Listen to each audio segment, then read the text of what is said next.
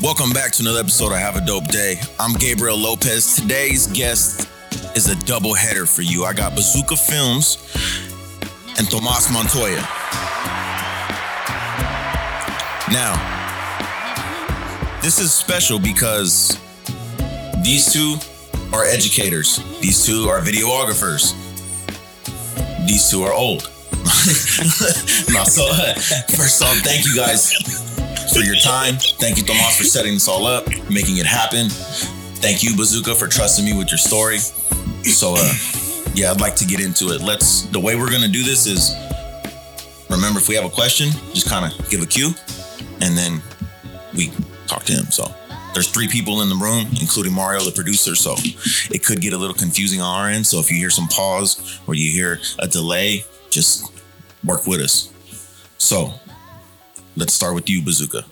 Where does videography start for you? A lot of it really would say my growing up and then the scenarios and situations I've been in. Okay. But definitely can say that videography or filmmaking in general is a big part of my life. And it became such a big part of my life that it helped me become an educator. Yeah. So that's how important it is to me. So I also wanted to point out the fact that you have a similar story, Tomas. Similar. So did you guys get a chance to chop it up today? Yeah. We got a what did he say? He said, when we found out we were going to come at 1:45, it was noon, and Bazooka goes, "Oh, we're going to get to know each other."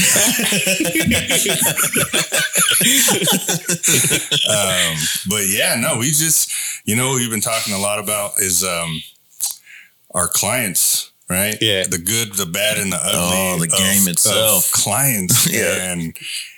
And yeah, just how, I guess ignorant is the right word, right? Yeah. How much time and energy goes into putting a video together. Yeah, it does. We'll get to the technical parts and all that. Let's pick up from, I'm going to fast forward a little bit because we only got an hour and a half. We got a lot of stuff to cover. Okay. And there's multiple people to bounce questions off of. Can we start in college for you? So you get out of high school, you go to a community college? Mm-hmm. Okay. Let's talk about what the plan was going into community college and then what actually happened. Yeah. So originally I was going to community college to be an educator, to get my degree in education. Okay. But I made some choices in my life that kind of steered me the different direction. And essentially I saw myself having trouble looking for work in that field first. Okay. So I remember already at a young stage, I was already filming my sessions with my students, and I would make little window movie maker slideshows at the time because that's the only thing I knew of. Yeah. And I remember the reaction that my students and the parents would get. And I said, let me try this then. So I went full out and I registered for classes at my school as a radio and TV film broadcasting degree. Okay.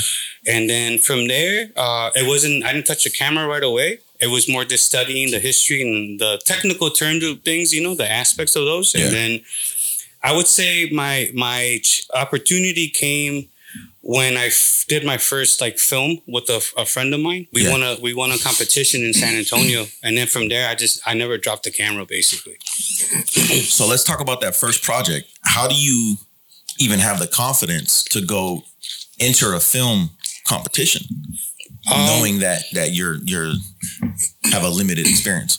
Well, I was confident because of the editor I had. He was already pretty well known. Okay, and we meshed pretty well. And then on top of that, I already did a short film, a silent film, and that got a nice little noise going around in the college especially in the film department. Okay. So I kind of just based it off of that. And like I was telling Tony earlier, I also did a lot of studying of the craft, before even touching the camera to understand what direction I was going to come at it. Yeah. So, yeah.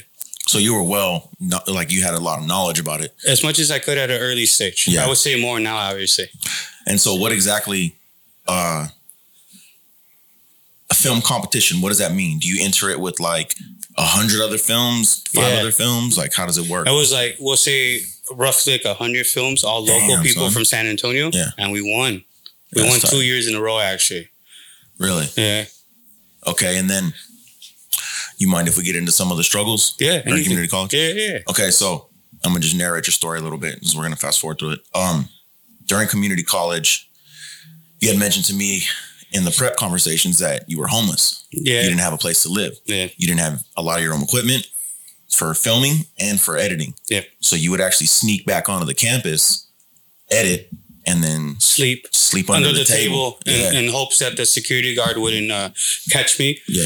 Or in general, that I could leave before more people start coming in, trickling into the university. It was actually the university. Oh, okay. That I was getting my BA courses. Okay. So I was already homeless by then. Okay. It started at an early stage in community college, but it wasn't as rough.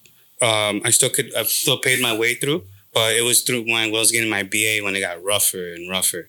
And that incident I'm talking about was I got hired by Red Bull. And really? I remember I filmed, we'll say, an event from 5 to 11 at night. I got done. I walked to my college, to the university. Yeah. I snuck in. I edited that thing all night.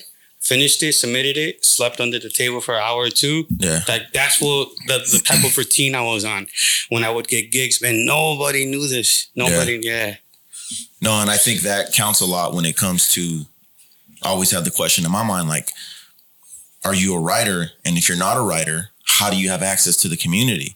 Well, the answer to the question is because you sacrifice just as much as the writers do. You know, you respect the craft enough, you love it enough, you're obsessed enough to just, you mesh with these people just in a different way. Yeah. So that's tight. And that's why I wanted to highlight that part. Thank you. What kind of, what happened after that? Are you getting gigs? Are you just kind of? Actually, yeah. I started getting some gigs locally. And then I had gotten a gig with this band at the time, or artist at the time, Mexicans with Guns. Yeah. And they were popping because if I'm correct, I remember they were signed under Stone Throws at the time. That's Jay Dilla, Peanut Butter Wolf. That's that label. So right away, I knew that I would love to do something with them. So I just kept paving my way through the tournament system or the film festival system, and they caught on. They asked me to be a second DP, which that means I was a second cameraman for that project, and that project went on to blow up. And that's what got my name out locally more. Okay. And that's when I got that opportunity to start filming graph. Okay. So let's talk about the conversation leading up to you filming graph. Because before this, you didn't have any interest in graffiti. Nothing at all. I was more into the B-boys. Yeah. Because I was breakdancing at the time too. Well, that's interesting too. I'm glad you brought that up. You've always been exposed to the culture being from Chicago. Yeah. So you've seen it on that side of the country. We're way different over here when it comes to that, the hip hop stuff. But I think it's tight that you got to see that and you grew up knowing about it, seeing it, and then now you play a part in it as an outsider. And then you become welcome into the community. Yeah. So I think that's tight, because you basically earn your way into the community. Yeah. So what was the conversation like leading up to that project, and who was the project with? It was with a writer from CBS named Suffer. Okay. So it was just simple. It was just, hey, you interested in doing a graph video? Yeah. And I was surprised because he at the time was considered a big writer locally. Yeah. So just that alone, I was surprised that he wanted to do something with me. So I said yeah, and then I basically, I did my research on graph videos because I wanted to make sure that I was going to attack this properly as best as I could for my early stage. Yeah. And I ran into Iron Leg videos and I fell in love. And from there, the dedication started coming in. And I knew, I was like, man, I want to film in these type of spots too. Yeah. And that's when I started pushing my work even more. Yeah. Started pushing your style. Yeah, a lot more. Developing a style. Yeah. In hopes that it would get attention, from those type of companies, which it did essentially. Yeah. So, yeah. What was the set? Do you call it set or where you filmed? Where did you guys go film at? The first two times, it was more nothing like crazy. Yeah. It was just like a P wall, a wall locally. But I think it's just the way I filmed it and then kind of adding what he wanted music wise. Because at the time I still wasn't I would say a master of music, selecting music. Yeah. Now I feel like I'm pretty up to par with that type of skill. Yeah. So allowed him to pick the music he wanted and I played with it, and he liked it. And then he pushed my video out and that kind of got more noise too. Yeah. Yeah. It's like a bomb. Yeah. Once it goes off, that's a trickle effect. Yeah, it trickles back. Yeah.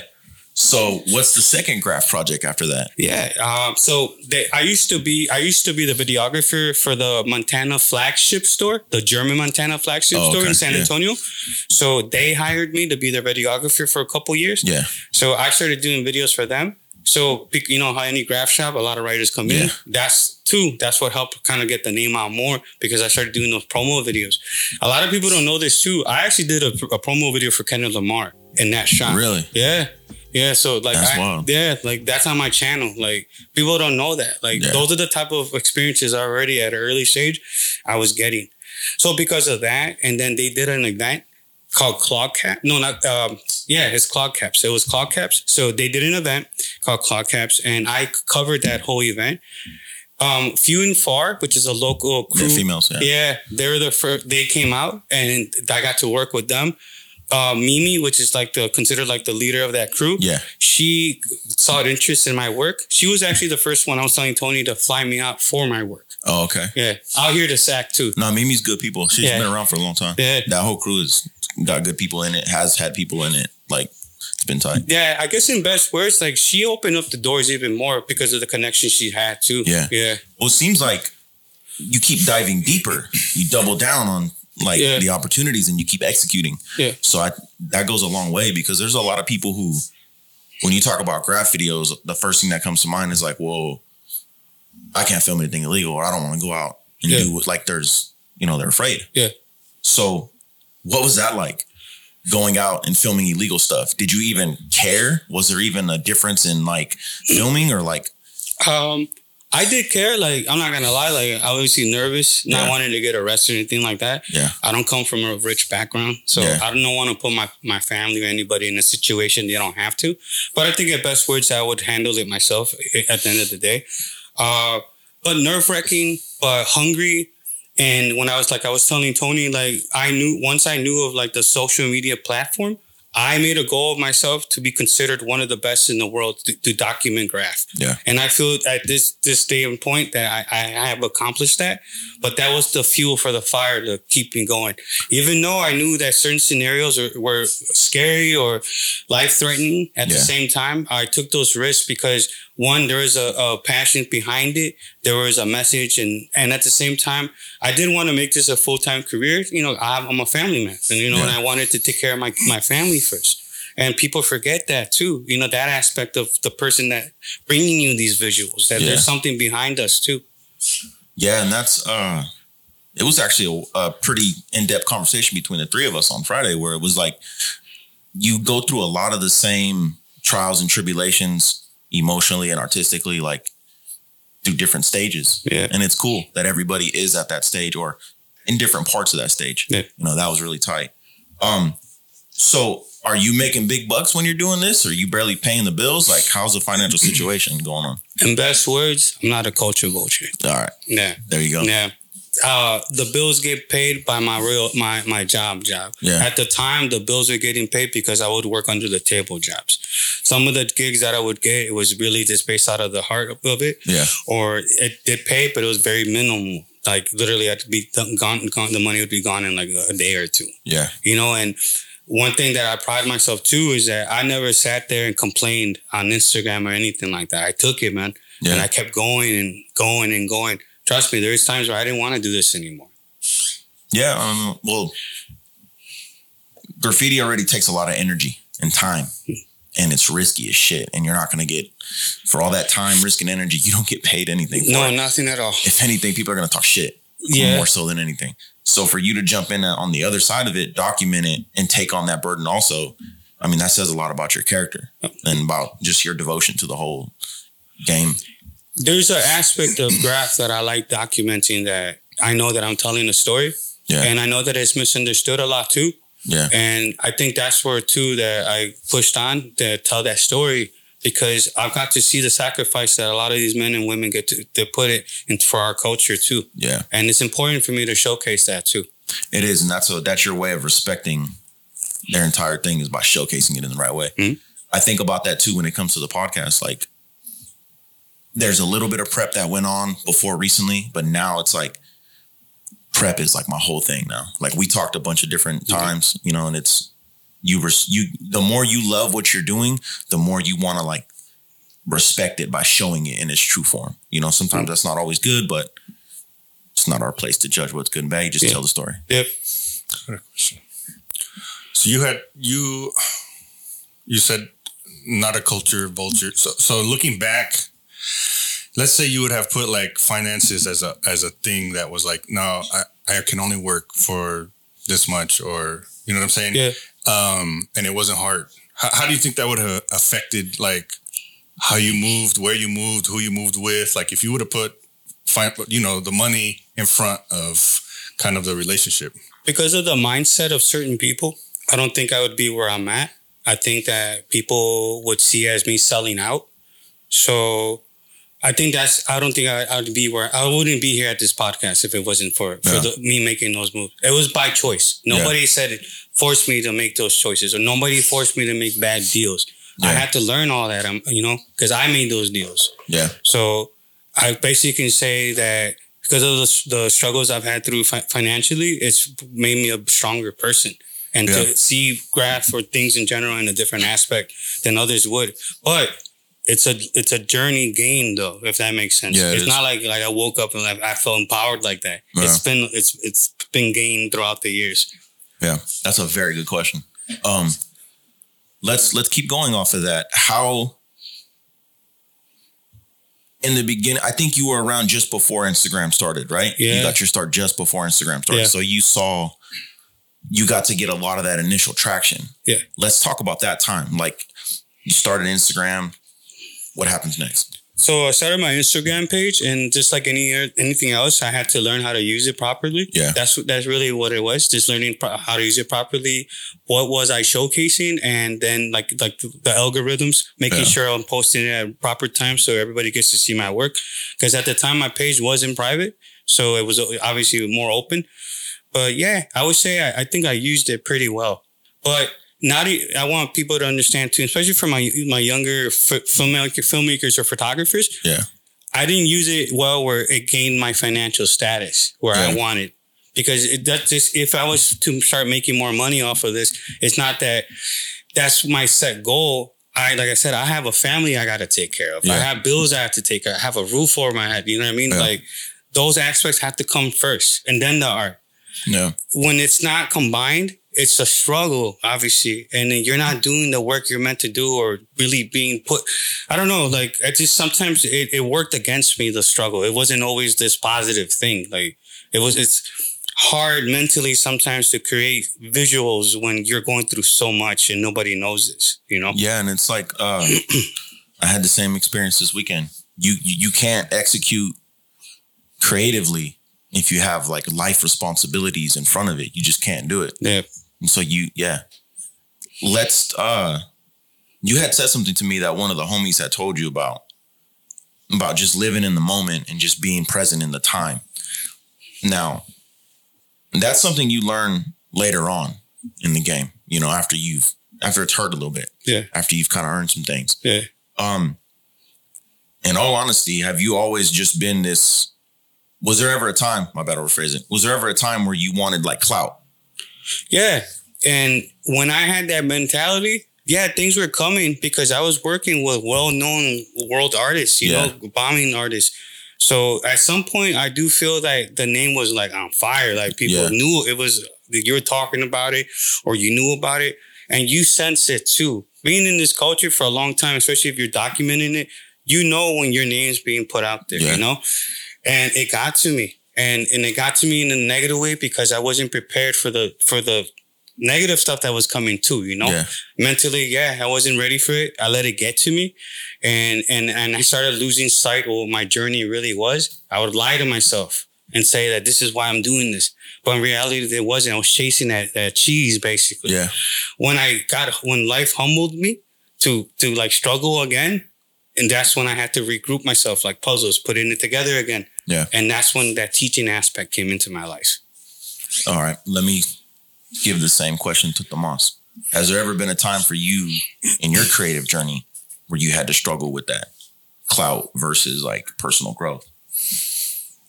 I think so. And we've talked about this on many occasions about being just born into a family that has already kind of like laid down a foundation. Yeah. And then it becomes this thing where you're like, okay, well, but what if I want to do my own thing? Then that becomes within the family, like, where are you going? You know, we did all this work for you. What's up? What's going on? And then it's also like, damn, it's a lot of pressure. Like, I feel like I have to. Like, so being able to maneuver all that and try to create your own path, it becomes a struggle because everyone's questioning you. Everyone's like, what are you doing this for? What are you doing this for? Why are you doing it like that? Why are you doing it like that? And like Bazooka says, if you're not mentally, emotionally, spiritually ready, you're going to get pushed by just the tiniest of breeze, you know, by just somebody in your ear one day says something sideways and you're just like, oh, fuck. And then you start to believe that, and then you go down that path, and then you don't find out, you don't wake up till years later sometimes, right? And you're like, damn, what the hell have I been chasing? What did I just do? Yeah. So the reason why I asked that question is because I think in graph, we do that too. You get caught up in like trendy things in graffiti. You'll see styles circulate. Just an example, there's like I don't know where the fuck it started, but it looks like it's organically monster graffiti, like some fossil stuff or some anchor stuff. Yeah. Like, it looks mean. And then you'll see other people trying to, like, once that shit takes traction and they see the reaction that the community's given those people, they start to take it and try to mimic it.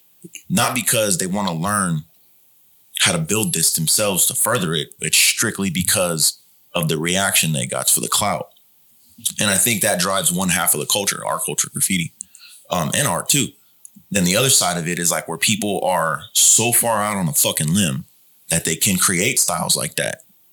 And they just post it, don't give a shit about it. Like, and it just does what it does. And it's like, I feel like as an artist in this type of scene, you're always teetering on both of those. Like, it's an option either way. And it's really up to you to stay honest. Cause like one side's a dark side, the other side's like, you know, and it's like that shit reverberates into your life too. Though I found, like, I learned from experience. Yeah. If you start chasing the clout, like, you'll start lacking on your responsibilities at home. Yep. You'll start like going, you know, a different direction. And so that's important to keep that shit in mind, to keep that at the forefront. Like, remind yourself daily, why am I doing this? What's the goal here? Mario calls it the finish line. I think that's a very good example of what it is. It's like the finish line is constantly being moved up, up, and up. You never really finish the race. Yeah. You're always in it, asking yourself, training yourself, you know. So, yeah, sorry to ramble. I don't remember what my point was. So, you work with these companies, a lot of graffiti-based companies, spray paint companies, stores, Red Bull, and then you're working with artists too. What does that look like growth-wise on the internet? You're putting out, like, how many years is that from the time you work with the homie from CBS to the time you work at the flagship store for Montana? That was like, in between those two were like 3 years apart. And was there a lot of growth in those 3 years? Yeah. It was more like, I wasn't pushing the video stuff yet. So meaning I wasn't practicing. And I remember I was working at a hotel in San Antonio as a pool boy. And the hotel was, the pool was always open because it was an indoor-outdoor. Yeah. So one night, it was empty, and I kept staring at the pool, and I said, man, I'm never going to get anywhere with this film stuff unless I do a documentary about pools. What? For real, I looked at that. I'm like, because my job at the time was keeping me from practicing my craft. Yeah. So I remember that's what I told myself. I said, because the next day I quit my job to pursue filming. Yeah. What was that like? Scary. Sounds scary. Scary. Hungry, but scary. Mostly scary because I didn't have no clientele yet. No name base. Take the fucking leap. Huh? That's what it was. Fuck what happens. For real though. For real. Yeah. I remember I said, man, I'm not going to go anywhere with this unless I do a video or film about pools. Yeah. Yeah. And the next day I called my boss. I quit. And yeah. That's wild. So how do you pay the rent that next cycle? Hustling. And then I also would get loans from school. So I was living off school, like scholarships and things like that. My man. Yeah. Yeah. And then my mom too, she would help out too. So you had the support of your family. Yeah. When she could. I I think that's another thing too that I've always felt really guilty that I put my family through certain things because of my selfish, reasons, or not realizing that I didn't have my shit together to continue doing this. Now I feel more comfortable because now I'm able to get back. As simple as this sounds, because I got my shit together a little bit better, I can take my mom to eat and do things. Yeah. And it can also be off my work, off my video stuff. Yeah. In the past, that wasn't 2 and 2. Yeah, and I just experienced that recently. I was able to send the wife to the Backstreet Boys concert with everything she wanted. Yeah.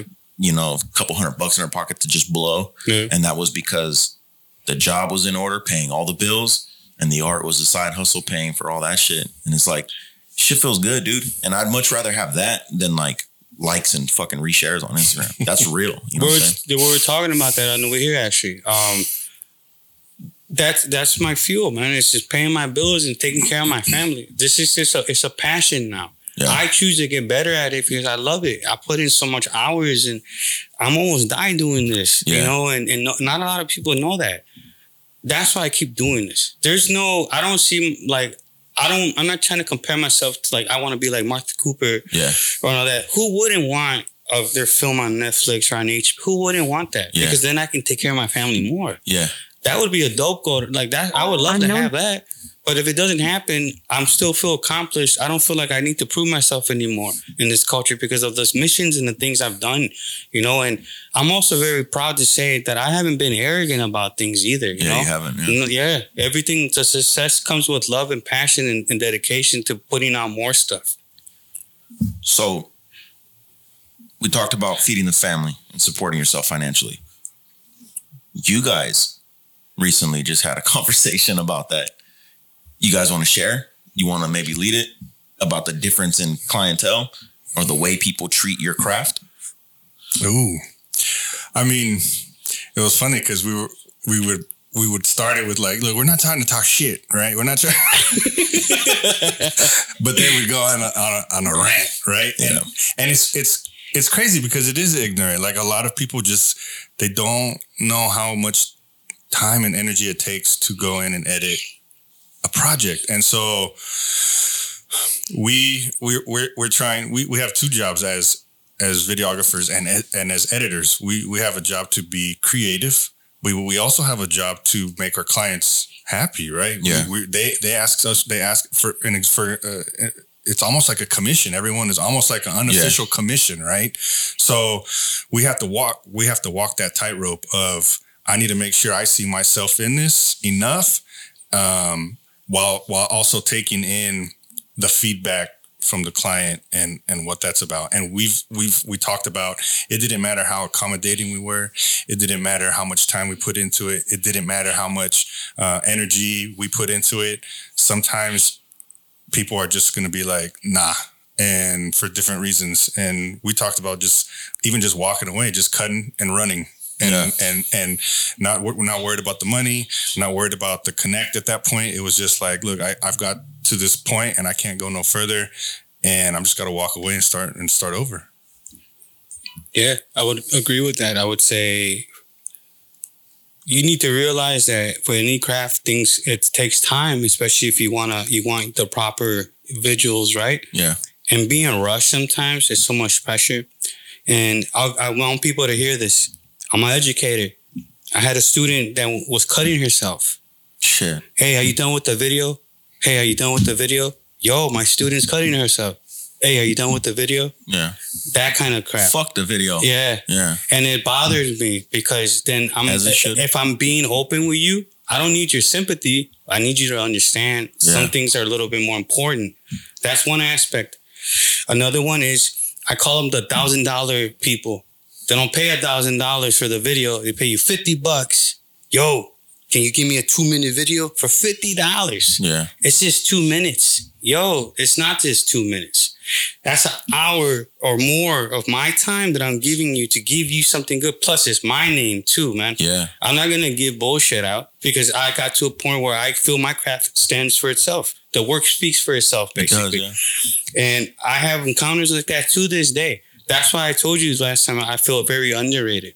Yeah. Very, very underrated. On top of the fact that this is just my opinion, being Latino, it's not easy getting the gigs all the time either. Yeah. It goes, it goes the other way basically. Yeah. And those people get paid. Yeah, they do. Yeah, we get underpaid.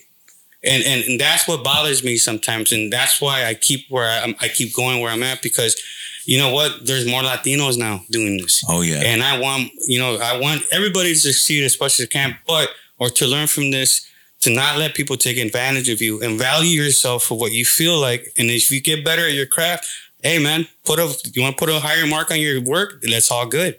If I charge you a certain way, because I know what you're going to get out of me. Yeah. Yeah. And sometimes, in all honesty, the artist gets more out of me than I do out of them.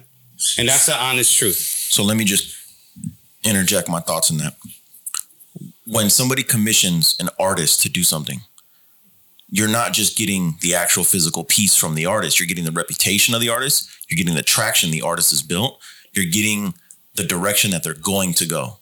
So you come up pretty fat on that. And that price that you're about to pay, if the artist is smart and they're in tune with what they're doing, that should all be calculated into the price. Yep. And so there's a lot of extra shit that comes along with art that you can't really touch and see, but it matters in the space. Yeah. And that's something I've learned too. Basically, let's say right now, I'll give you an imaginary scenario. There's a kid, starts painting, and he's a natural, can control kid, right? He can paint, whatever the fuck. He can copy anybody's style in his name, whatever the fuck. Nobody gives a shit though, because he's never been on the streets, never earned anything. He calls you up. He wants to pay you $800 to make him a 30-second video. I don't know if that's a good price or not, but basically that one cosign from you doing a video with him would launch him into the fucking scene because of the cosign. So, and it's imaginary, but the point is, the cosign is worth almost more than the actual product. And I've seen that happen when people work with me. Yeah. Them working with me shut them back up. Yeah. So I'm not discrediting anybody. So what I'm trying to say is that I work with people that are considered legends, and that at some point, like any artist, you do go under the water for a little bit. Yeah. That name does fade away for a little bit. And I remember working with certain artists that they became popular again because of working with me, and that's what I mean. That sometimes there isn't a dollar value, and like you said it best, sometimes it is just a partnership that can be built. I've also accepted trades. I understand that we all can't always pay. Yeah. And if it's worth my time, I'll take it. I've done gigs by myself where I said, "Yo, let me come out, just feed me." Yeah. Because I chose to take that risk, though. And I saw the greater value in that. A friendship, or just like myth. It continues to be talked about. Those missions that you've been on with these writers, Yeah. And I can say I have that under my belt. Yeah, you have it a lot under your belt. Thank you. Is that the same thing? The same as my, is my theory right about the co-signing in the video? Absolutely. Does that count outside of this scene, outside of the graph scene?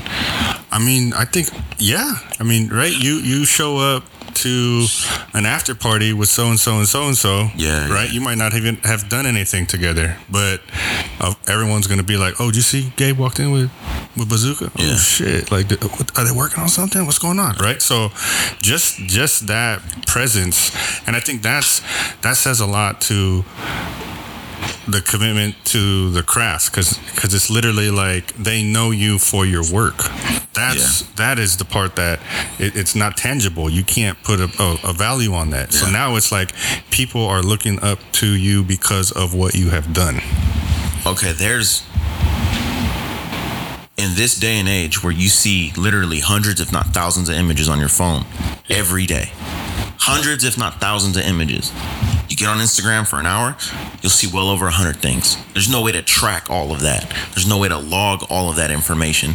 So when you can step to the head of that fucking line and become an idea, a remembered idea in a community who's moving very fast, like the graph game, that says a lot about your dedication and what you've done. And I think you've done that. Like you said, can't put a price on or you can't touch like the myth of it. And that's the thing, you're like a fucking idea, or you're like a standard. A standard is a better way to say it. Thank you. But that came about because of the training and missions and struggles and things that I sacrificed, that I chose to do because of a greater hope of doing something. So the greater hope was, and I'm not gonna lie to you guys, it was like Martha Cooper having a film or something, having something that's gonna show, package all that together. Because again, I don't mean to repeating the same thing, but that's a major thing in my life. It's my family. Because of those choices that I made to sacrifice, it took me away from them a lot. It does. And that's another aspect I had to overcome. Editing, knowing that my mom's not down the street, or you know what I mean? I can't go hug somebody that's my blood. I had to go through the shit through the day, and still have to call so-and-so client, yo, just give me an hour, bro, please. All right, you know, because I'm going through something. I remember my uncle dying, and that client didn't give a shit. Fuck that client. Anyways, so half of the audience in the podcast is like artists. When you talks about a mission, right? That means a writer picks out a spot, he picks out a way to get there, picks out a good time frame that works for him, and then you gotta consider walking everything in. You know, walking a ladder, walking paint quietly. If there's a fence, if there's any obstacles, you got to overcome that. So if it becomes a mission, it becomes like this planned, executed thing. You paint your stuff. You don't hang out. You don't fucking have sodas and beers after. No, like you get the fuck out. So it's a different level. Even before the filming starts, you're already on an adventure. And so that's a big game changer there. We had started to talk about prep for that, equipment and stuff. Can you just rerun us through your process for getting ready to go out? And then after he answers, maybe you ask a question. So my process that I get ready for like a mission, say if I tell somebody says we're gonna go out tomorrow night, I'll prep the night before. So I'll get my batteries charged, making sure all my SD cards are cleared. So that's like the equipment aspect of it. Mentally, because I know certain situations and what I've been through, I try to prepare mentally. So I clear my head. I try not to eat certain things that'll clog my head. I do smoke, I'm not gonna lie, but sometimes that does work against you because of the situations can be heightened, you know what I mean? And then I know that this is gonna sound corny to some people, but this is just my preparation. I pray and safety for the people I'm with, you know, and to get home basically. The cool video, fuck the cool videos, that'll come when we get home and you can chill. Let's get home safe. You know what I mean? When I'm shooting, one eye is on in the lens, the other eye is looking around. I'm doing double work too, man. Like I'm making sure you're safe, because sometimes it is just me and the writer. And I've also got blessed, they bring lookouts and things like that. But that'll be my preparation. And I think the one that people should hear and would be in best words would be I try not to eat before I go anywhere, because it makes you go to the restroom. And we all know how it is in the streets. So you want to come home with both socks on. Basically. That's what that is. I've had some you want to come home with both socks on. I've had some scenarios like so recently. I'm gonna stand by my words. So me and this writer named Sino, we did a daytime video, a day bombing video in the city in Frisco, and that's like history in itself, because it's hard if you know how it is there. Nowadays, it's kind of hard to even get away with that kind of stuff. And we're doing it in busy, like, populated areas. I remember at one point we stopped and I said, yo, you make me want to take a shit. Like, going with you. Like, I can't, sorry. Like, that's what I told him. And he started laughing, because that's the type of scenario certain people put me through. That is like, oh my God. And there's been also scenarios where I've had to run from the cops. And I get away, obviously. And I remember one time we did that, and I got away, and I stopped, and I said, what the fuck am I doing with my life, man? So like things like that. Or I think nowadays, as weird as it sounds, I don't really get nervous more about the cops. It's more like the Superman, like the superheroes in the neighborhood that you don't know how they are, you know, like I would say that those have been my encounters that have been kind of like the weirdest ones, because those are the ones they feel like they have something to prove. Any good questions come to mind? Well, the first thing I want to point out when he was talking about his prep is he said SD cards and a camera. Now in the industry, there's a term called run and gun, which is still like cameras and microphones and stabilizers and all kinds of little gadgets, and he don't have any of that. And I think if you're in the know with film and you watch his videos, you're like, nah, like look at that movement, look at that turn, look at that angle, like there's got to be something there. And that was one of the things that attracted me to the work in the very beginning. Like we were talking about, Gabe was saying, like there's so much content out there. As videographers, I'm sure, like just like all artists, you're aware of like the trends that are going on, so you know what's out there. So when I saw Bazookas, I was like, none of the tricks, none of the trends, none of the stuff that all the other thousands of other videos are doing right now, because that's in. He was doing his own, he had his own voice already in place, and that's what separated him. That's what made it stand out. And so I just want to put a big ass exclamation point on there, because that is just with a camera. It's not with anything else other than a camera, and that's out of necessity. And like you heard, he said one eye on the camera, one eye off the camera. That means he's doing better with one eye than most of y'all motherfuckers out there. With two eyes. Wait, okay, so that now I'm curious, what's your prep like before a shoot? It's pretty similar. I try to take as little as possible. I got one backpack. I usually do have a stabilizer. Most of my stuff, like I'll do music videos, but other than that, I usually don't take much more than a stabilizer and a camera. What's a stabilizer? It's basically a gimbal that you can hold. Now they're pretty small at this point. Mine's about this big, and you basically can use it to get kind of like cinematic floating effects. Oh shit. Yeah. And you're doing all of that how? Free-handed. What's that mean? It means I'm using my body weight. Oh shit. I've learned to use my body weight as a tripod. So that's one of the things that's helped me shoot at night, because if you know anything about photography, any little motion, and you're not steady, that's motion blur. So if you're trying to get that crisp shot, you got to stay still, right? But I also, learning my craft, I'm okay with certain things like that when it's not great, you know? So that's another thing that I've revamped my work to be okay with the shots that are not considered crisp shots, but still bring that aspect to the story. Yeah. The energy. You capture what's really going on. Yeah. So another thing I wanted to point out. There's a lot of things we see as writers because we're in these like spots that aren't meant to be in. You know, you might go, for example, over here we have a place called West Sac. There used to be trains laid up in West Sac, right on the river. And I remember one night it was after like raining, and it was so clear, and there was like clouds out. It was still clear though. There was stars out, and the city just looked extra dope. And I was just like, yo, this is like fucking movie. This is fucking tight. And like my buddy had the same thought, you know, and we didn't discuss it. It was just like, yo, did you see that skyline though? Like I've been here my whole life and never thought this should look like magic. So you get to experience these little nuggets of like visuals. Is there any one situation like that sticks out in your head more than any other? Because you've been around this country filming graffiti. Yeah. All over the country. A few have, but I want to say the one that sticks out is the one from back home. So again, I'm from Chicago. Yeah. And my crewmates Hex and Auntie. Yeah. So we're in a crew called Air Crew from Chicago, and then another crew called Steel Team 6.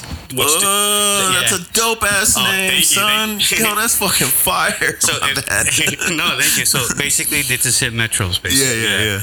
They're the ones that open up the red carpet for me to do those type of missions. Yeah. So they took me on a mission, my first mission, to do steel, and we get in there, and it was like I went to Disneyland. It was like, oh man, this is beautiful.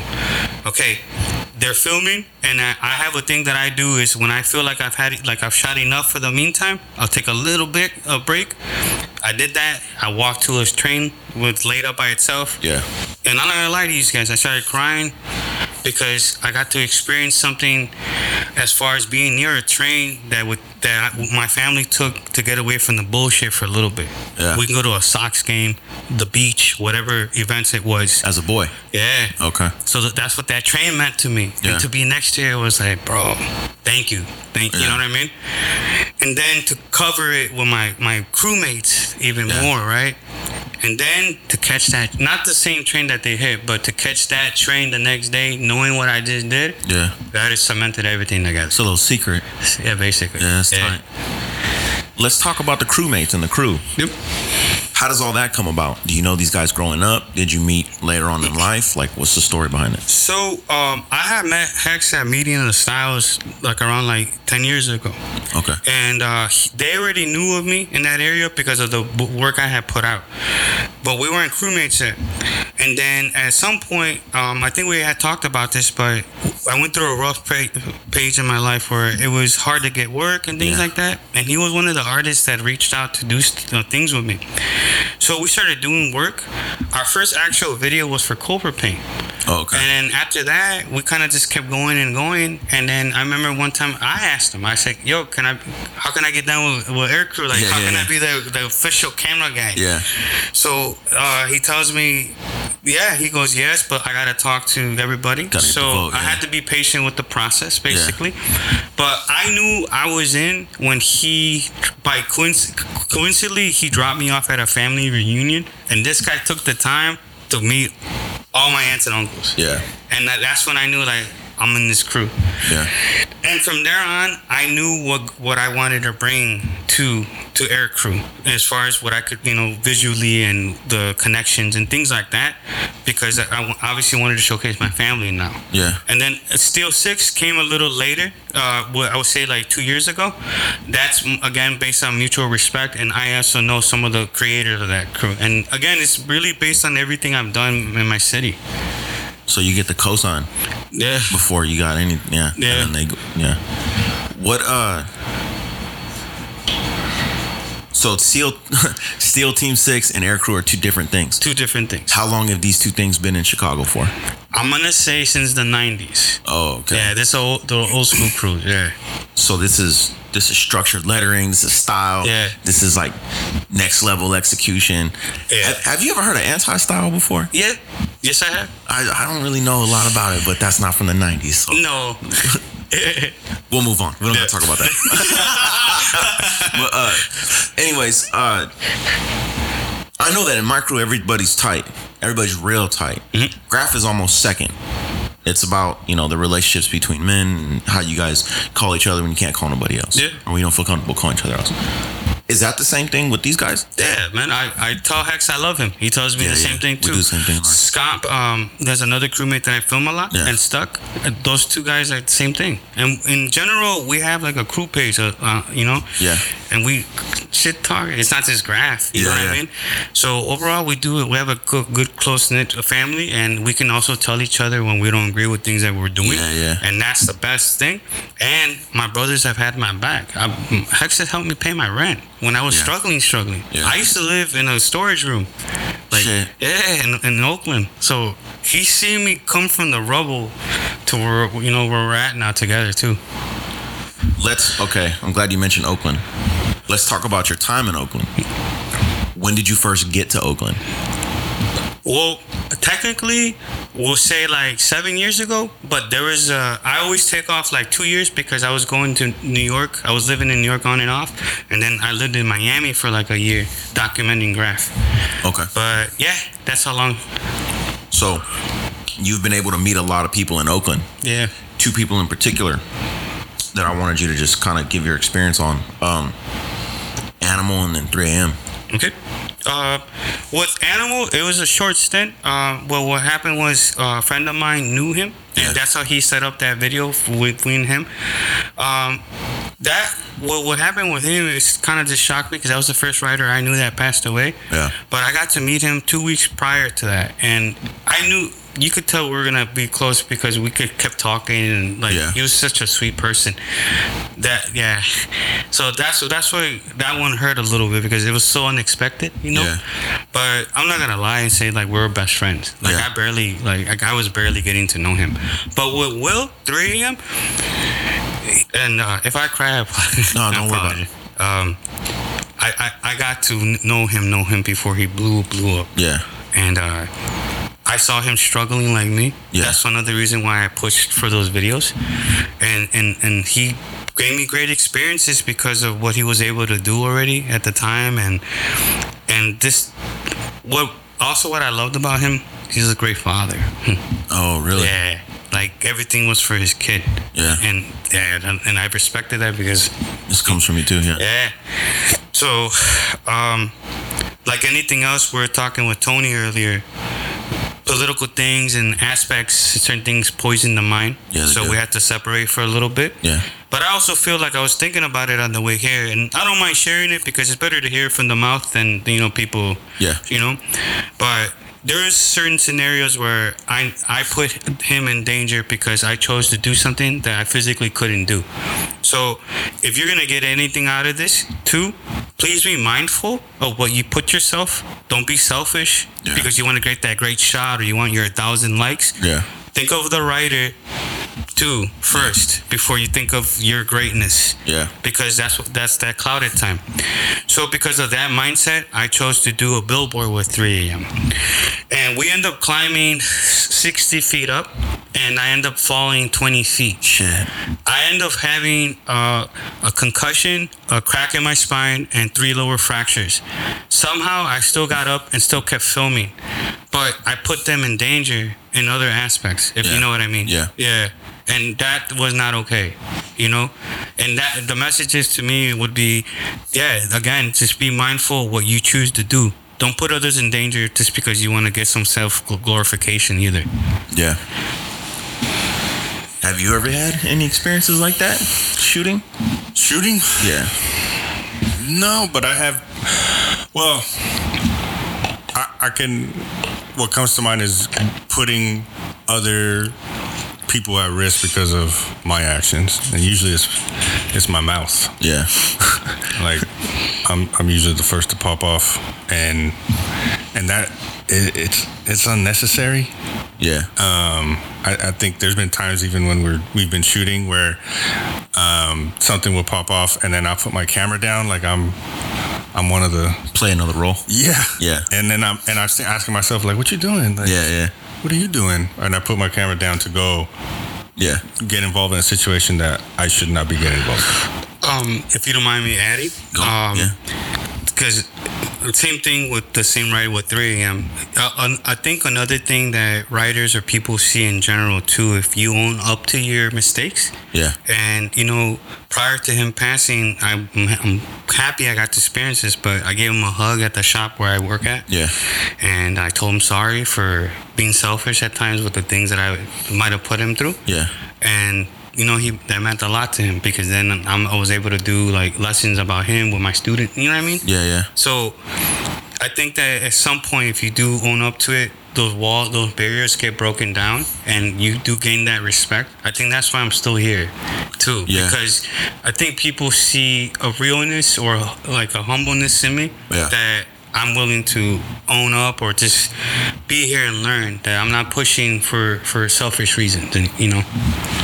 Yeah, and I think eventually that comes through, that breaks through, and it comes through in the most valuable space where it's like the internet sees one thing, but then you call, check on somebody, what's this person's deal, who are they, this and that, and that's where it matters at. It's like, this might have happened, but at the same time, and that's what happened with him. So my 3rd year teaching, COVID's been around 2 years, right? Yeah. So so the 2nd year of COVID, something had happened, and because of my resources as an educator, I was able to help, 3 a.m. with certain things. And that too, like you said.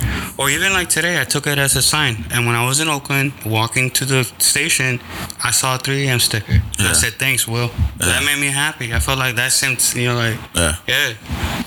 I don't know. There's other things that in my head that I believe in signs and certain things too. No, that's cool too. It's all, when you think about it, everything in your life should go into art in one way or another, right? Because if you're doing it truthfully, it should be a mixture of all these things. Yeah. That's why you can't make art if shit's fucked up in your life, or it'll be different kind of art.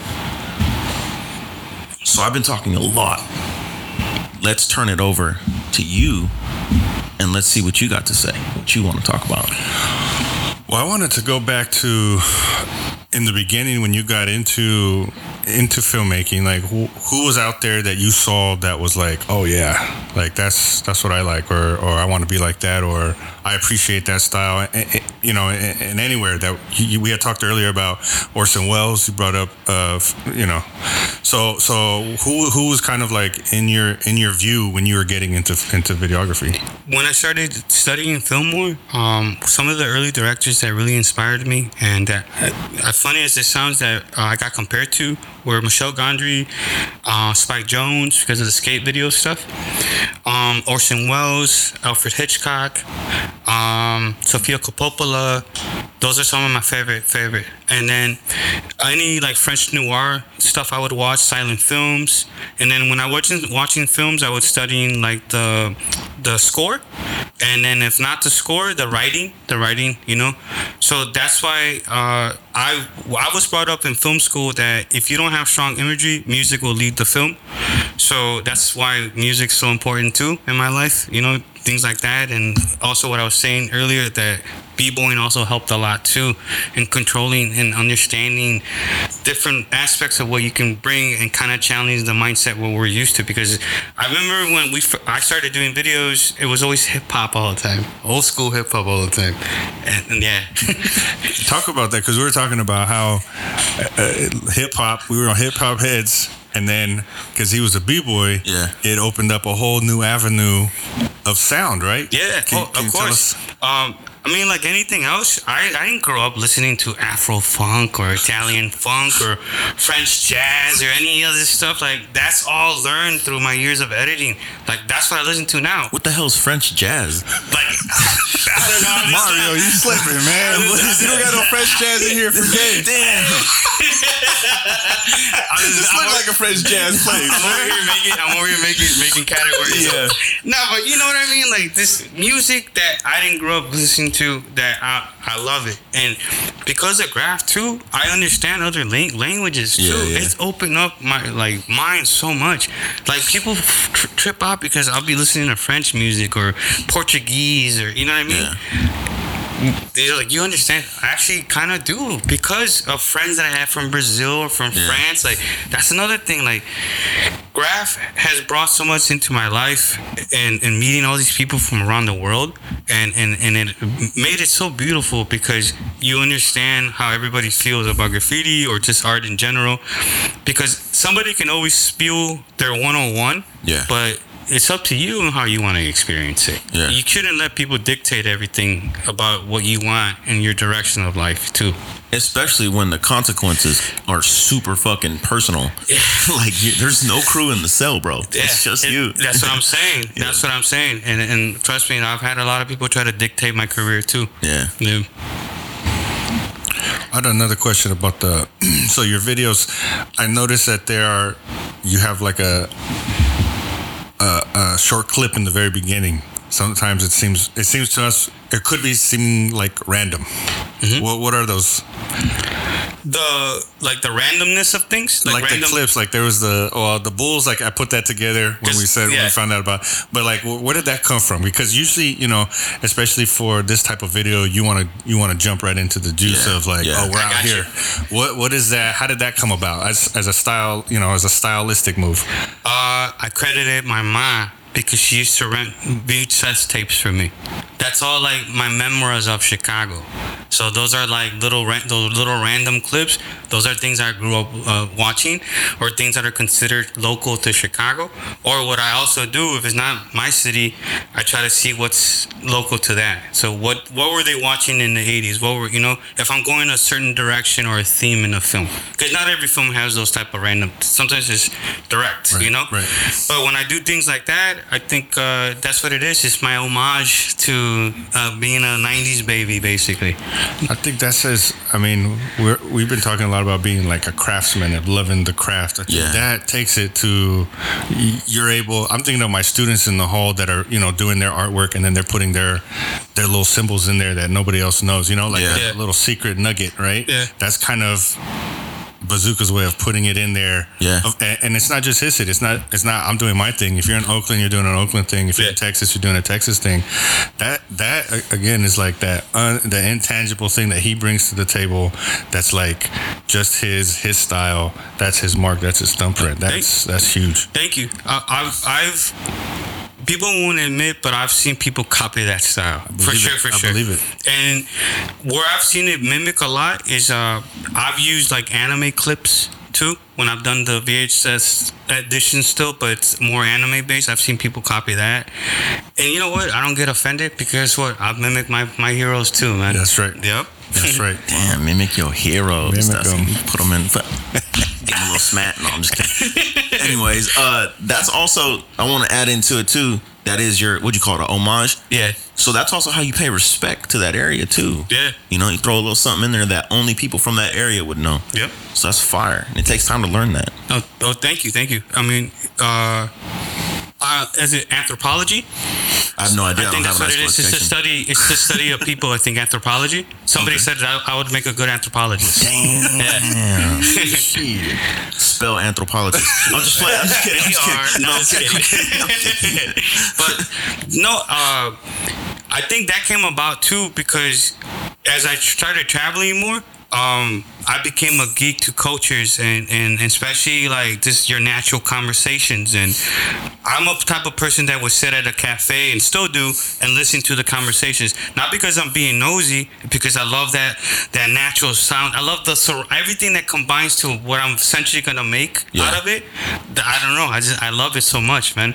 And that's why I get so like deep into certain things. So sometimes there is a common message that I want people to see. So like if I show somebody from Chicago that's cooking, I want you to see what we eat. So, you know, it's not all the same. Or I want you to see how these people smile when they're doing their service, even though they might not be making mad money, but they allowed me to document it. And I appreciate that a lot. Yeah. Those people too, not the writers all the time, those little like B-roll stuff, that's what it's called when you're getting the extra footage. Okay. They make my videos too a lot. Yeah, because that's the setting. Yeah, that's the background. This is the foundation of these people. The graffiti writer is a result of the environment and the time frame and the teaching and all that. So when you again pay your homage and respect to all that work that they put in by showcasing little things like that. And even still, like say for instance, you made a video about over here, right? And it's like you got a video of Mario just doing his moves, dancing. Like only people who knew about Mario in this area would know that. Why that's significant. So that's a little nugget of respect, like to use your term. Yeah. So that's tight. Got any more good questions? I had one more. So you've been all over documenting. What? Let's just stick it to East-West. What is your? How's your experience, or is the experience different as you're documenting, just environment-wise, the writer specifically? Like, is there a vibe that's different that you've recognized? And maybe it's not East-West. Maybe just as you've in your travels. Yeah, I have. Obviously, everybody comes at it differently, for sure. Everybody has a different appreciation of the culture, and as far as city-wise, it depends on where you're at. Some spots are more populated than others. So it makes it a little bit difficult to do certain things, but like anything else, right? You always find something how you accomplish it, basically. So I don't want to be like, well, this city's tougher than that, because sometimes there's nights where it's harder here.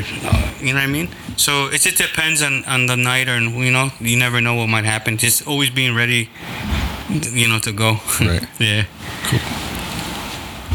Go ahead. I have a question. And ask the question. So it kind of touches on what Tony said. So I think this is why someone told you that you could be a good anthropologist. Per your question, is because anthropology is the study of human societies that compare each other through time. So you're basically with video, you are comparing societies, innately doing it without possibly knowing that that's what that is. So like a video of you in the 80s highlighting a writer compared to someone in 2000s that's coming up in 2000, that's a societal structure, right? So now that maybe you can put that into clearness, like how do you feel the importance, because it becomes a time capsule per se. So how do you feel maybe someone, if you keep highlighting people in the way that you do, how do you think they'll see how things were done from before and how they're being done now? Because there's always like, oh, well, we do things better, we did things this way. Yeah. And then there's like, oh, well, if you don't do this, you're disrespectful. So how are those things noticeable in your videos? I feel like it's noticeable because I'm able to document the steps that each writer takes to do their things, and not to sound like rude or anything, but we have to understand that with time things change. Yeah. It's not gonna be the same attack mode that this writer had doing trains compared to Hex does. Yeah. Hex might take an hour or two to finally get into the train yard because he's being his own way. This other guy might be like, fuck it, man, I'm just gonna go balls out. Yeah. That might work for that person, but it's not gonna work for you. You know what I'm saying? But if I'm there with him, then I'm showcasing that, basically saying this person's willing to do this aspect of it, this person's gonna go a different direction. And that's one thing I've always really liked about Graph a lot, is that I've been able to see how everybody comes at it differently, and it's not the same. And that's why I had mentioned earlier that we can say our 101s to somebody, but at the end of the day, it's how you attack it. I got somebody that taught me how to do editing. He didn't physically show me how to edit. At the end of the day, he said it's up to you. I can show you the steps of how to do it. Yeah. It's the end results on you. I do want to point out all that really good fancy stuff Mario just said. I was gonna say that just before he said it. He just beat me to it. I saw you crossing it out on your list. You're like, damn it, Mario. Took another one. Hey, that's the first time he's ever done that too. Just jumped into a conversation. Hey, that's a good sign. That's a good sign. No, it's tight. It's tight. I was like, oh, what? Yes. Like, no, hey, trust me, I know how smart you are. That's awesome. Wait, you got any other questions? I could. Let's ask you a question. What else you got? Nah, I think like how do you when you think of video, right? And like how do you procure the style of shooting that you have? Like how important do you think? Like because I do photography obviously, so like to me I read the room and I go, well, this is how I'm gonna shoot it. Like do you go through that process, or is it different for video? Kind of. I let it organically build, so I get comfortable basically. Yeah. Like the first 3 shots might not be great, but once I'm like feeling it, then forget about it. So it's confidence. So like, is that how you build up your confidence when it comes down to video? Like, do you still get nervous when you show up? Yes. Same thing. Yeah. Like, or when you show up, do you get nervous when you turn in a video? Yes, not nervous in a per se of like that. The quality, not the quality. Yeah, no. It's more like the back. We're talking about just the bashing aspect of it. Yeah. To each his own, and I get it. You're entitled to your opinion, but sometimes I've had moments where I've put in mad hours of editing, and in 1 minute that guy was like, shit it on all over. Yeah. Those are the aspects that get me not nervous, but gets the stomach turning a little bit. It's like how people are gonna receive it. Yeah. So like when you think of a project, right? Like when you started this whole like highlighting writers, what was your frame of mind when you were like, what was your assumption to how people are gonna receive it, and how was actually the reality how they received it? I wanted to break the barrier of people seeing graph as just an illegal thing and just tagging. Yeah. And even if it's just a tagging video, that how artistically or what that person is writing. And even as small as MQ said it best. He said, Bazooka, look at the hand tells a story too. Yeah. So documenting different aspects of graph and showing it. A can, a hand, the eyes, the mask, the cutting the fences, all that made a big aspect to the videos and why I chose to go those type of directions. Yeah. Hopefully, I'm answering the question. Yeah, but other than that, with years of doing this, I do get nervous, but I'm really confident where I'm at with my work, and I think because of what I've done recently to maneuver things to be more comfortable, I call it a Yoda state of life now. That my work has gotten better now. Because I'm not chasing this as a career, whatever I get out of it, I do take it, because a lot of the donations or things that I take, it goes back to my class. So that's another reason why I keep doing this, is because I'm helping fund my class. That's what I got. That's very good. Thank you for your input. That was awesome. How about you? What are you going to follow up with after he said that? I know, huh? Yeah. Well, we were talking earlier. That's awesome. I gotta wait for the crowd to stop clapping for Mario's questions. Mario's like, all right, sit down. That's why I didn't start talking like, hey, it's you. I see what you did. We were talking earlier about, I had brought up to him that I trip out sometimes that this is the first time in the history of the world that we have 60-year-old hip hop heads. Oh yeah, you know what I'm saying? Like, that's a huge, me, that's a huge deal. Like Mario was saying about a time capsule, like never in the history of the world has that ever happened. Yeah. And like, we didn't go through we're a kid and then we wear suits and then we retire. We're like, no, we're still wearing Adidas. Right? Yeah. We're still rocking our caps. So it's like, to be a part of that, it's very special. And a videographer in culture, in our culture, is like, it's important because it is that documentation, and there's not a lot that are doing it. And so my question was like, what does he want, or what does he see his legacy as? Like, what do you see? What do you want to leave behind? How do you want to be known? Somebody that took risk, and I took risks at an early stage when it was really hard to document graph, and where you would get arrested more easily than what it is now. I feel like it's more open now. It's more accepted, and that's because of what we've done and paved the way for those type of things. Yeah. But I remember at the early stages of Instagram and just filming before Instagram that you were taking a risk, man, and you could get arrested, and and you still get seen as a writer, or what is it, accomplice? Yeah. So I don't know, those things. They just fueled me more because it just made me hungry to film more. And as I got deeper and deeper into the culture, I grew more of appreciation because I got to see certain things that other people don't get to see. Yeah. And you said it best earlier. I've been in scenarios where I'm filming and I stop and I turn around and there's a beautiful skyline. Like, or I'm filming and sometimes it's not always a negative thing, but random homeless guy or something, and I can have the dopest conversation because I was out at 3 a.m. Like this is so That's tight. That's a dope answer. Thank you. All right, so let's go into. We got probably about, let's say, just under 15 minutes left in the episode. Is there anything you want to make sure we talk about? Well, just to put it out there, like, I am an educator, and I think at times I've asked for like help and things like that, and people don't really put out that help, and because they think I'm not like putting it towards my class. I am, and it'd be nice to have a community to come work with my kids too, because I would love to show them other aspects, not just from my mouth, I want them to experience things. And an example, a lot of people don't know this, I build robots.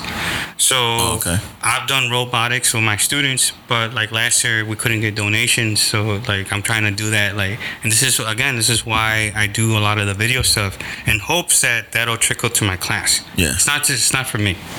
Is there any type of like account setup where people can donate, or is that in the works? I want to say it's in the works because I need to figure out how not to have my full name attached to things too. That's another reason why I kind of go under the low for donations. But it's in the works. I got to figure out how I'm going to properly word it, because I also want to respect my school and things like that, and not you don't want to be attached, the school to be attached to what you're doing. Because if something does happen in when I'm doing something, I don't want to embarrass my school. So I was going to ask you that too. If something does happen, we'll call it that. Has there ever been a time, because you're documenting everything, and if you get fucking hemmed by the police, you just snitched on everybody with that fucking camera. Not you snitched on everybody, but just the camera. I already have methods to get rid of all that stuff. So there was a scenario in New York where we were filming, and we became selfish. We stayed a little longer on the block. By the time I knew it, we were blocked in. So one cop here, and then whoever else was around us. One person ran. We just kept walking, and they pulled up on next to us, told us not to run. We didn't run, and I had forgot to take my SD card. So within the time the cop was talking to us, I put my hand in my bag, popped the thing open, took my SD card, and hit it. Yeah. So the thing is, that's what it is, man. You're taking risks, taking whatever you think you can hide it. I've had friends tell me put it in a plastic baggie, throw it in the ground somewhere, and come back and get it later. Yeah, that's a good idea. I would never risk those type of things for the writer. So meaning that I'm not no rata, basically. Yeah. No, I know you, and that's why I said it. And no, I'm saying, but in any aspect, like, you're gonna be safe with me, because at the end of the day, that's what's more important to me. You know, those things, like, if that happen when we go through that, or we go and we get away with it, that's part of that story and that bond. Yeah, it is. And when you step up as a camera person, you do things like that bond gets closer. Yeah, it does. And to this day, I'm proud to say that I've never had incidents where I felt like I had to give out somebody's name or anything like that. Yeah. I'll go to jail first before I do any of that shit. Yeah, and I think that's the difference, right? That's why you keep getting invited, because people understand that about you. Yeah. The way you move. Like I said, the community, even though it is across the whole country, it's a phone call away, a DM away to check on somebody. Yeah. Somebody in that city is gonna fucking know. Yeah. Like, so I think that says a lot about you and your longevity where you've been. Has there ever been any situations, aside from the falling on the billboard, where you've been like next level scared, or like you don't know what's gonna happen next? There's been like incidents where the like 50 came, and we're in an abandoned spot, and this is in Detroit, and at the time there were stories of people like dressing up like 50 to rob the urban explorers. Yeah. So that's what we thought it was at first, and man, I remember shaking. Yeah. And this guy like screaming and telling me not to move and this and that. And because I'm not rich, I can't afford to lose my camera. So I can't afford to lose my camera. So right away, he goes to the camera, and I grab it, and I'm putting it. He's like, "What the fuck are you doing?" I'm like, "Sir, I'm just putting my camera away." Yeah. Luckily, it was an actual cop. Yeah. But I remember that. But this guy, because he needed to like show force, had us on our knees, had the gun in our face. Yeah. Yeah. We didn't run. So also, like, if you have to, obviously do it. If that's like your choice, and you're gonna get away with it, run. But we had time. There's been moments where we've respected that, oddly. Yeah. And that helped us leave the situation. Yeah, it does. It goes a long way with them. Yeah, it does. So like that happened in October of last year. Instead of acting like dicks, we respected what they said. We had to hear their spiel, obviously. Yeah. They let us go. You know. No tickets, no nothing. Nothing. Yeah, so sometimes it works to respect. Just saying, okay? You don't always have to contradict. No, it definitely does. And there's situations, too, where like running is the only option. Yes. There is no other option. Yes. But in was it a daytime spot? No, both night times. The urban one, yes, daytime, but the other one was at a night mission. Yeah. Yeah, it's on the streets. So usually when you get rolled up on in a day spot, it could go one or two ways. You get a ticket, or you get fucking booked. Yeah, or depending on the cop too. Yeah, you can get a dick too. Definitely, and that's the booked part. Yeah. Has there? So something you just said that sparked my curiosity. You said the urban explorers. Does your film like fucking shit go into other things too? Like, are there other urban explorers that hit you up? Are there other like people that make skate videos and shit like that? Like other subcultures that respect what you do? Yeah. I've done. I did a promo video for Huff. You know Huff? Yeah. Yeah, I've done a promo for them, and I also at some point that's what I was shooting in Detroit. Nothing but like urban exploring. So just a lot of abandoned spots, and then So I feel like that's my work has touched other categories of we'll say of the subculture era. Yeah. No, that's tight. Yeah. All right. Well, any other questions? That's good, Mario. You could, if you wanted to, you could. I could. I showed off enough. I think I do got to shout out the homegirl. Oh yeah. The homegirl, Big Bad. The homegirl Weta from Big Bad 510, aka 510 Kid Flicks, for actually shooting me Bazooka's IG months ago, and then I shot that to Gabe, and it's because of you, Miha, that this came about. So we appreciate you. Thank you. Yo, so that's a good point. Thank you for bringing that up. Let's backtrack on how this all happened, right? I was at work. I get a message and from Tomas, and I'm just like, yo, he's like, you ever heard of Bazookafilms77? And I was like, is he fucking with me? Like, yeah, I've heard of this dude. And I was like, yeah. And he's like, would you like to do a podcast with them or something? And I was like, that'd be tight. But that dude doesn't just let anybody have access to him. Because I've actually tried to follow you before, and I wasn't accepted into the club at the time. I still cuss out. I'll be laying in bed saying, motherfucking. They'll be like, what's wrong? I'm like, I can't share Bazooka's fucking video, bro. You can't share it. Yeah. Can't share it. So I was like, bro, yeah. And then we talked about it, and I was like, dude, if you can make that happen, that'd be sick. And so, like, thank you for putting in the time and making all this happen, for putting up the resources you had to, you know, to make this happen.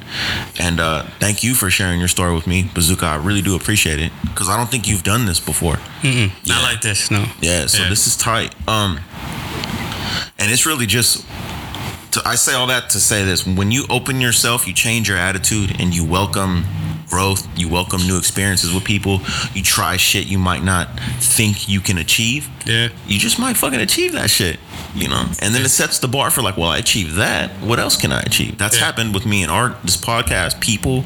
So just for the graffiti community out there, like, maybe chill the fuck out and reach out, you know, and just see what happens. Live in the moment. Hey, there you go. Live in the moment. Take it from somebody that's traveled a lot. Like, I was in Puerto Rico and I was bitching and complaining. Yeah. Yeah. Instead of living in the moment. You know what I mean? Yeah. Yeah. Live in the moment. And if you get those chances to do that, make the best of it. My mindset's changed too because of people I've lost, and it gets tiring. Yeah, it does. And you don't want to live like that. Life is short. We don't realize it. Life is short. But do you mind if I wanted to give a little shout out really quick? Go for it, bro. Go for it. I'm very honored to be a part of a team, Iberian Style, which is a marker company from Spain. I'm actually their newest sponsored artist. Damn, officially today, and we dropped a video today too as well. Okay. So yeah, check it out if you got some time. Can we share that one? Yeah. Can you make it shareable? Yeah. So we can redo it on Instagram. I'll open up. You know what? I'll open up my account. That's progress. All right. Well, I appreciate you. Thank you for your story. Thank you guys for your time. Thank you. And this podcast has been brought to you by We Are Sacramento in the Loft. My eyes are open and I can see